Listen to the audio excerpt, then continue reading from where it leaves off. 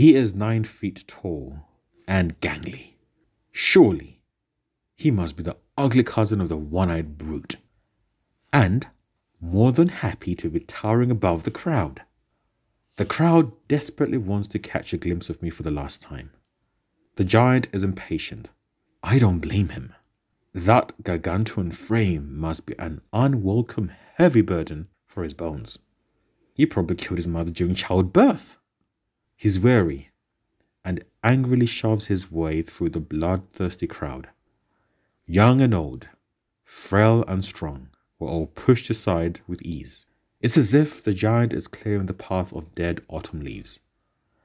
I trail behind him in chains. I feel like an ox being led to its slaughter.